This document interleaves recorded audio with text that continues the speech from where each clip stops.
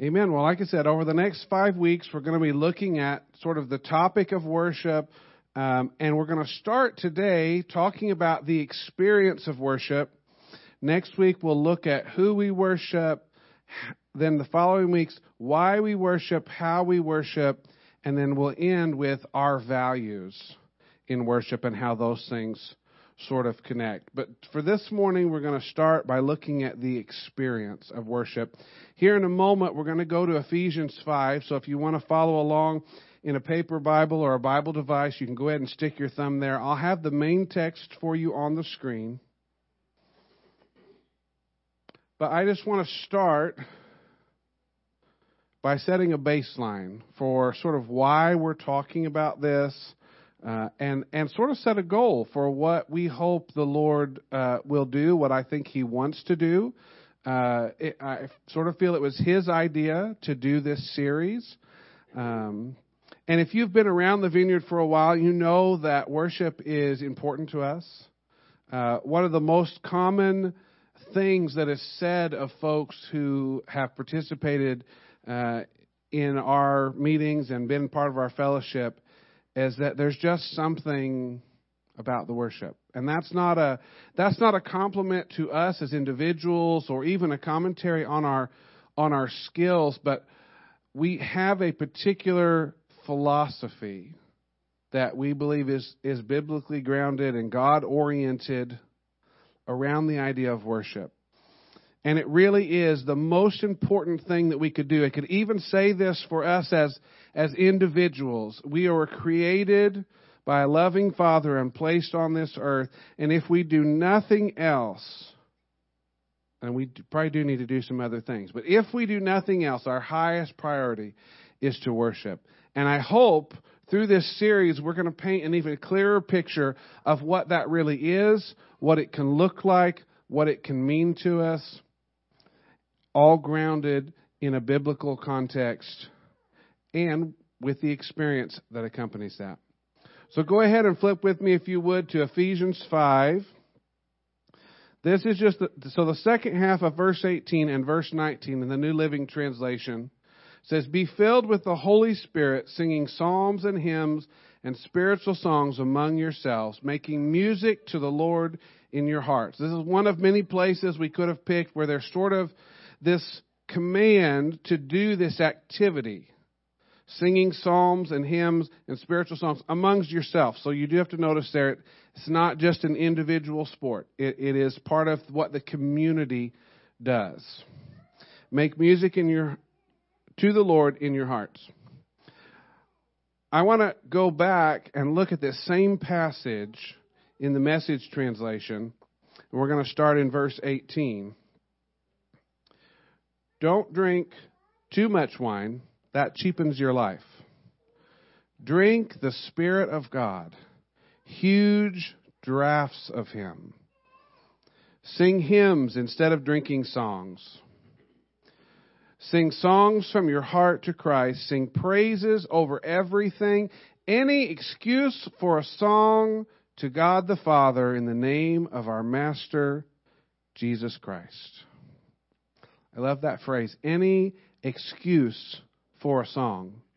The first sort of picture that I want to paint for you is that when we start talking about this idea of worship, it would be overly simplistic and actually missing the point to describe worship as what happens when the church gathers and sings on Sunday morning. That is an expression of worship. I actually do believe worship happens. It's even corporately one of the most important things probably that happens on a Sunday morning. But we can't define it as just what happens when we come together.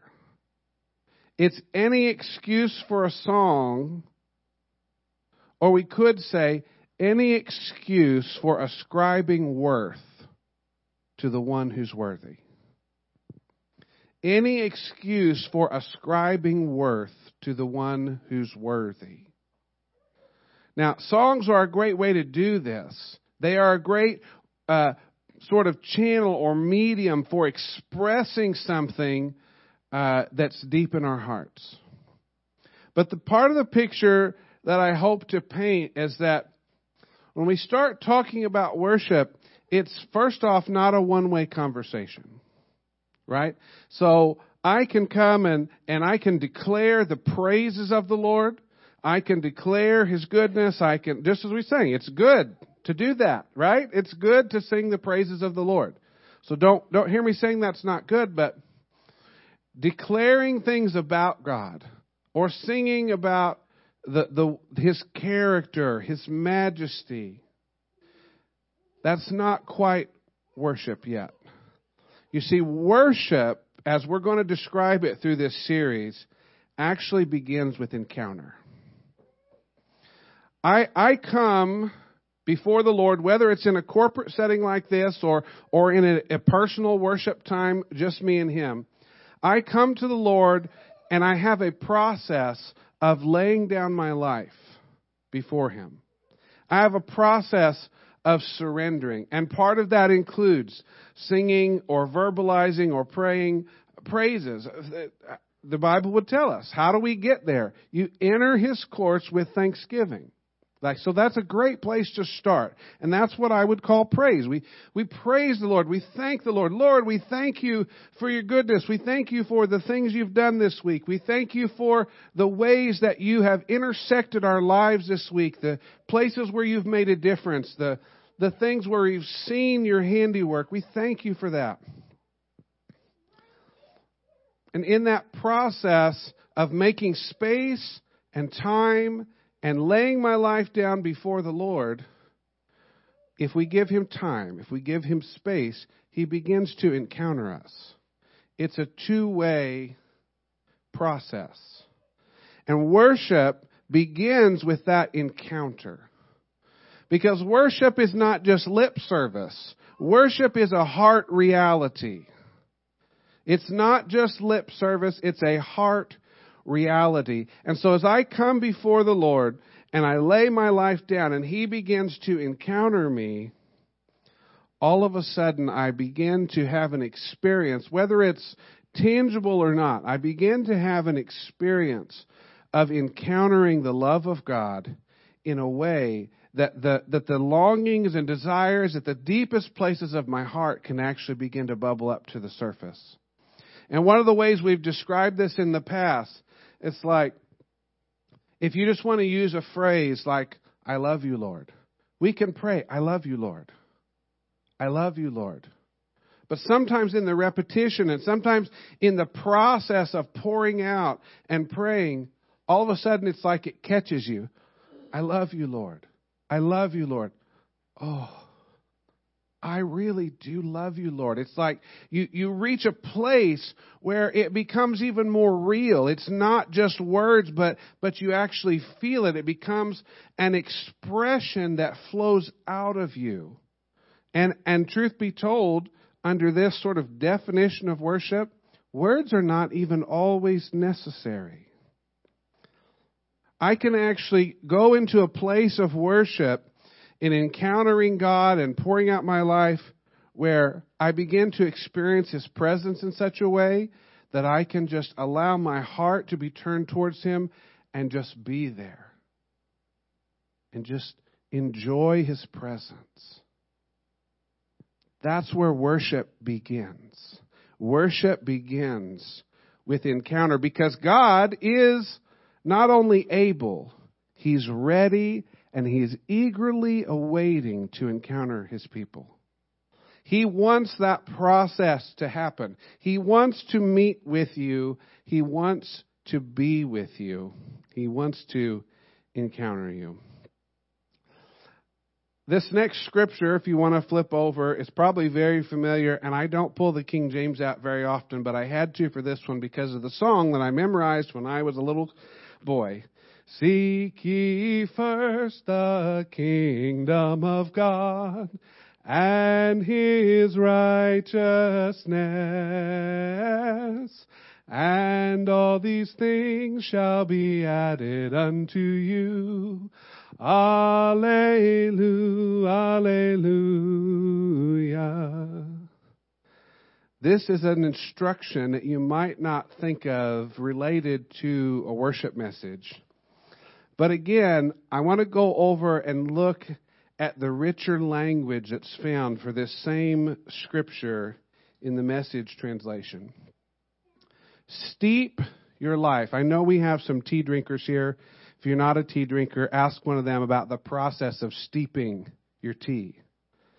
Steep your life in God reality, God initiative, God provisions. Don't worry about missing out. You'll find all your everyday human concerns will be met. You see, I think the second thing that the Lord is trying to say to us through these passages and through this series is that when we get our priorities straight, when we make both individually and corporately, when we make worship our highest priority, all the other things that we're concerned about, we will find them met. You see, worship continues the process. If it starts with encounter, it also continues the process of seeking God. And just as we read in that verse, if we're supposed to seek first the kingdom and then let Him add all the other things, worship is a huge part of continuing that process. I've struggled a little bit with language for this. But I think I'll just tell you a quick story. And it's kind of hard to describe, but I hope that it will translate. Most of you know I grew up in a church which I love. I actually just preached there back in October. But a church that would be considered a little more traditional and a little bit more on the cessationist end of the spectrum as it relates to the Holy Spirit. I say a little bit more, maybe not fully, but leaning that direction. And so I found myself in the unusual situation of being not only a member, but like my whole family's there, and I was also eventually on staff, and so heavily involved is the picture I'm trying to paint. At a country Baptist church in rural southern Illinois, and nearly without fail, every single one of my friends were, and I say this with kindness and sincerity, but they would have self-described themselves as fanatical charismatics. And if you can imagine the tension that creates living that life, and like I said, I very much appreciate my roots, and I learned, as Wimber would have told us back in the day, take the best and go. So there's so much that I gleaned and learned, a value for the Scripture, a high priority towards evangelism and outreach. There's so many things I gained. But it wasn't exactly freedom in worship. Now, I was actually the worship pastor there for a number of years, and we saw the Lord make some movements. But the story that I wanted to tell you is, as a young man growing up, I had, and I'm not going to tell them all, but I had multiple encounters that at the time I had absolutely no grid for. I remember one time, one of the values that I gained from my roots there, when I was in probably 7th or 8th grade, we hired our first full-time youth pastor. That was exciting. The church had grown to a point that we could do that. And we actually had a thriving youth program run by volunteers for decades. But we finally reached a point and had the resources and felt called of the Lord. We hired our first-time youth pastor, Brother Bryant. And one of the things that Brother Bryant brought to us was he began doing mission trips. And so from 1999 until I went on a few even after I graduated high school, so maybe till 2005, somewhere in there, went on 1 or 2 mission trips every year. Now, these were somewhat service project oriented, but I remember the first one we ever went on was we had an organization that we partnered with that strictly organized youth mission trips. And the first trip we went on was to Nashville, Tennessee. And you might not think of Nashville as a particularly rough, inner city place to do missions work, but I will tell you that part that we were in was. It's not like, may not the first thing you think of when you think of Nashville, but we were staying in a warehouse that literally they had taken, this might be a little too vulgar, but they had put on a pole a deceased rat remains to warn the rest of the critters that, like, this is the line, you don't come into this part of the warehouse. There was a police substation on the corner because there was a whole row of illicit activity homes across the street. You know, so I'm just painting the picture. This is not luxury accommodations. This is, and we spent every day. It's like you're up at 6:00, breakfast. They taught us how to subsist on $2 a day as far as our food and stuff. And then we would go work all day. And then at night, we would come back and we would have worship services. And the first night, they had sort of a guest band that had come in to lead the worship. And, you know, there's multiple churches. It's not just, there's maybe 12 or 15 from our youth group and then a bunch of other churches, you know, maybe 70 kids and all their sponsors and adults. And this band begins playing, and it wasn't a performance. They were worshiping God. But as you can imagine, I don't mean this critically. A bunch of Baptist youth kids are not exactly exuberant in their worship. And for whatever reason, because of my connections, my experience, maybe just I've always been a little odd, I just felt entirely compelled. And I just began to stand. I was sitting on about the second row. I just began to lift my hand because the songs they were singing were sung to God.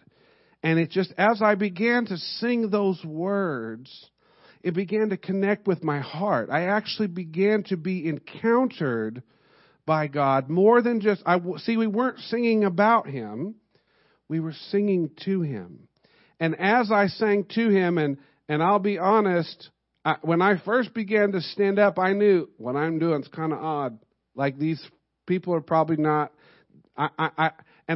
trust me, if you know me, I'm not the person that wants the attention. I don't want, but that's going to stick out like a sore thumb, but I just felt compelled. I felt drawn to the worship, and I began to lift my hands, and I began to sing with more passion, and this is, I want to be careful here. There's no other context in this room that's creating an emotional atmosphere, right? I want you to understand this. This is a God thing. And I began to sing, and the tears began to just stream down my face. And I'm not like super macho, you know, it's okay for a man to, but, you know, again, you got to think this is like a 7th grader amongst their peers. And here I am with tears streaming down my face. And to the point, the encounter gets so intense that it's like I feel this just like bubbling in my gut. And not like a sickness, but just like the intensity of the encounter is just so deep. And the result of all of it is that I just want to spend more time with Him. I just want to keep pouring out my praise and my adoration to this God that has now become present with me in a way that it's enveloping my whole being. And in a way that, I'll be honest, that wasn't the only encounter. I've had many encounters since. But every time I've encountered God in a deep way like that in worship, it has changed me. I have become different. And that's one of the reasons that we value worship. It changes us because it allows us to enter into the very presence of God. The very intimate and real and tangible presence of God. And that process of going to that place is what fuels me personally to keep seeking God. I have one more quick story I want to tell you, and then I'm going to begin to move towards wrapping this up with one final thing. Somewhere along, it had to have been 2020 because it was once COVID had started. maybe it wasn't because the kids and Brittany weren't home. But anyway, this is when I lived. If you don't know, I lived in North Carolina from 2014 to 2021. And so I was home alone one day.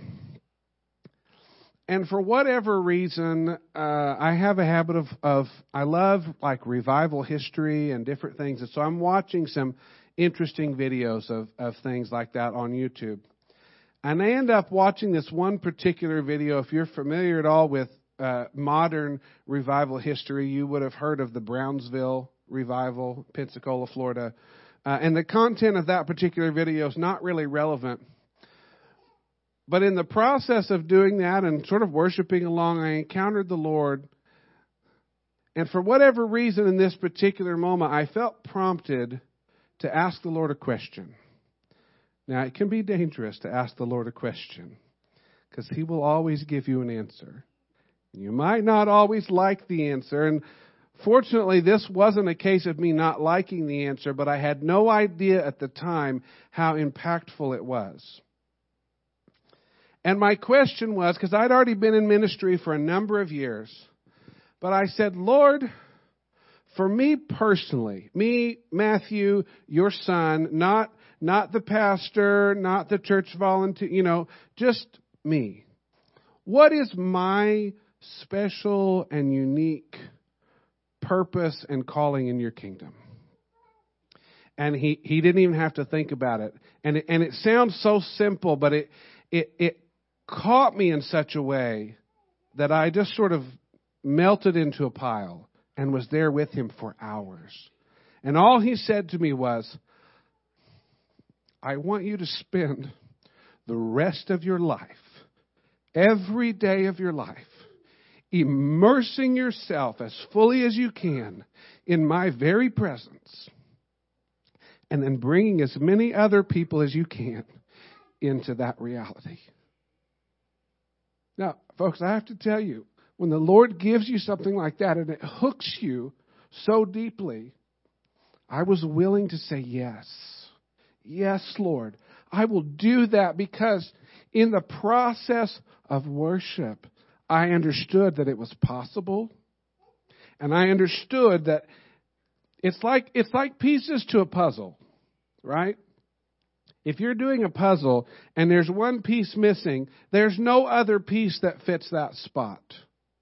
And it's like in that moment the Lord was saying to me, I have this puzzle and you are the only piece that fits in that spot. And I could say the same to each of you. Each of you have a unique calling and purpose in the kingdom of God that nobody else can substitute in. You'd have to trim edges and it's like nobody else fits where you fit. And if you're here this morning and you're not sure, you don't have a statement or a clear vision like that of, well, what is my unique purpose? The process of worship is one piece of helping you discover what that is. The Lord encountering you in worship. Because here's the reality. When real worship is happening, or what I might even call deep worship, it requires much less from us in that moment. But He is very involved. I can't tell you how many significant things in my life have been discovered in that context. If I were to go through and read you entries from my journal, I remember one time when we were at a worship conference at the Urbana Church, and Brittany had not had an experience quite like this to date at the time, and she literally just felt compelled to sit down and begin writing. And it's like she doesn't even have time to think about the words that are coming. It's almost as if the Lord's just like writing through her. And I didn't pull that up. But if you could go back and read, it's like it was the Lord. And there were instruction and just valuable words within that probably would have been much harder to discover, except in the context of worship. He becomes present. He becomes active. He encounters us. All right. Here's how I want to end. Because we're going to spend the next, like I said, 5 weeks going deeper into different aspects of this. But one of the things that I was thinking about is that for some of us, and this hopefully this analogy will make perfect sense because COVID is not totally removed from our lives. We probably haven't forgotten about social distancing and things like that. But I think for many of us, we've had an experience of polite worship, right?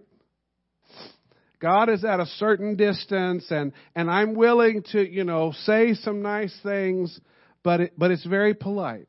It's my Christian duty. And I'm willing to come into a corporate gathering like this and stand next to each other and sort of sing along with what's going on. But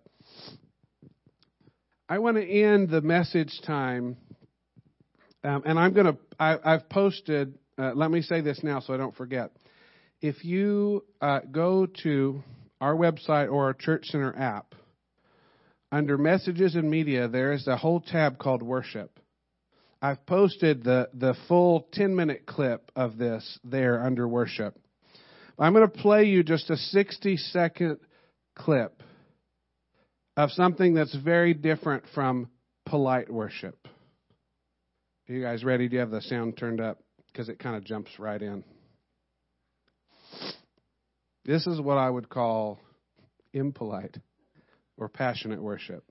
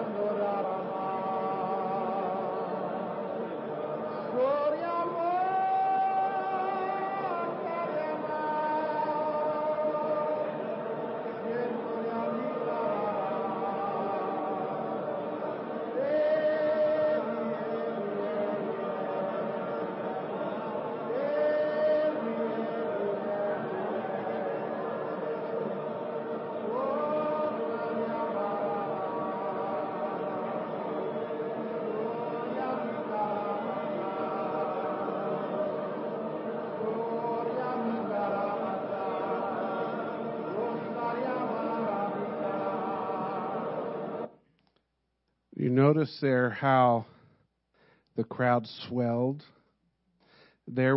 So it's not polite when people all throughout the room are singing their own songs, right? That's not polite.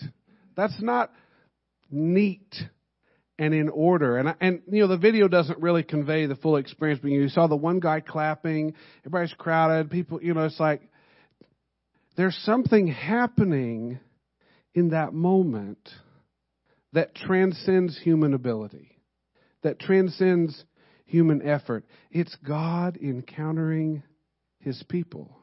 And my simple question to us this morning, now we don't need to manufacture anything. We don't need to emulate anything. But my question is, are we coming to worship politely, or are we willing to be passionate? Are we willing to sing a new song before the Lord? I think the Lord's giving some of you a new song.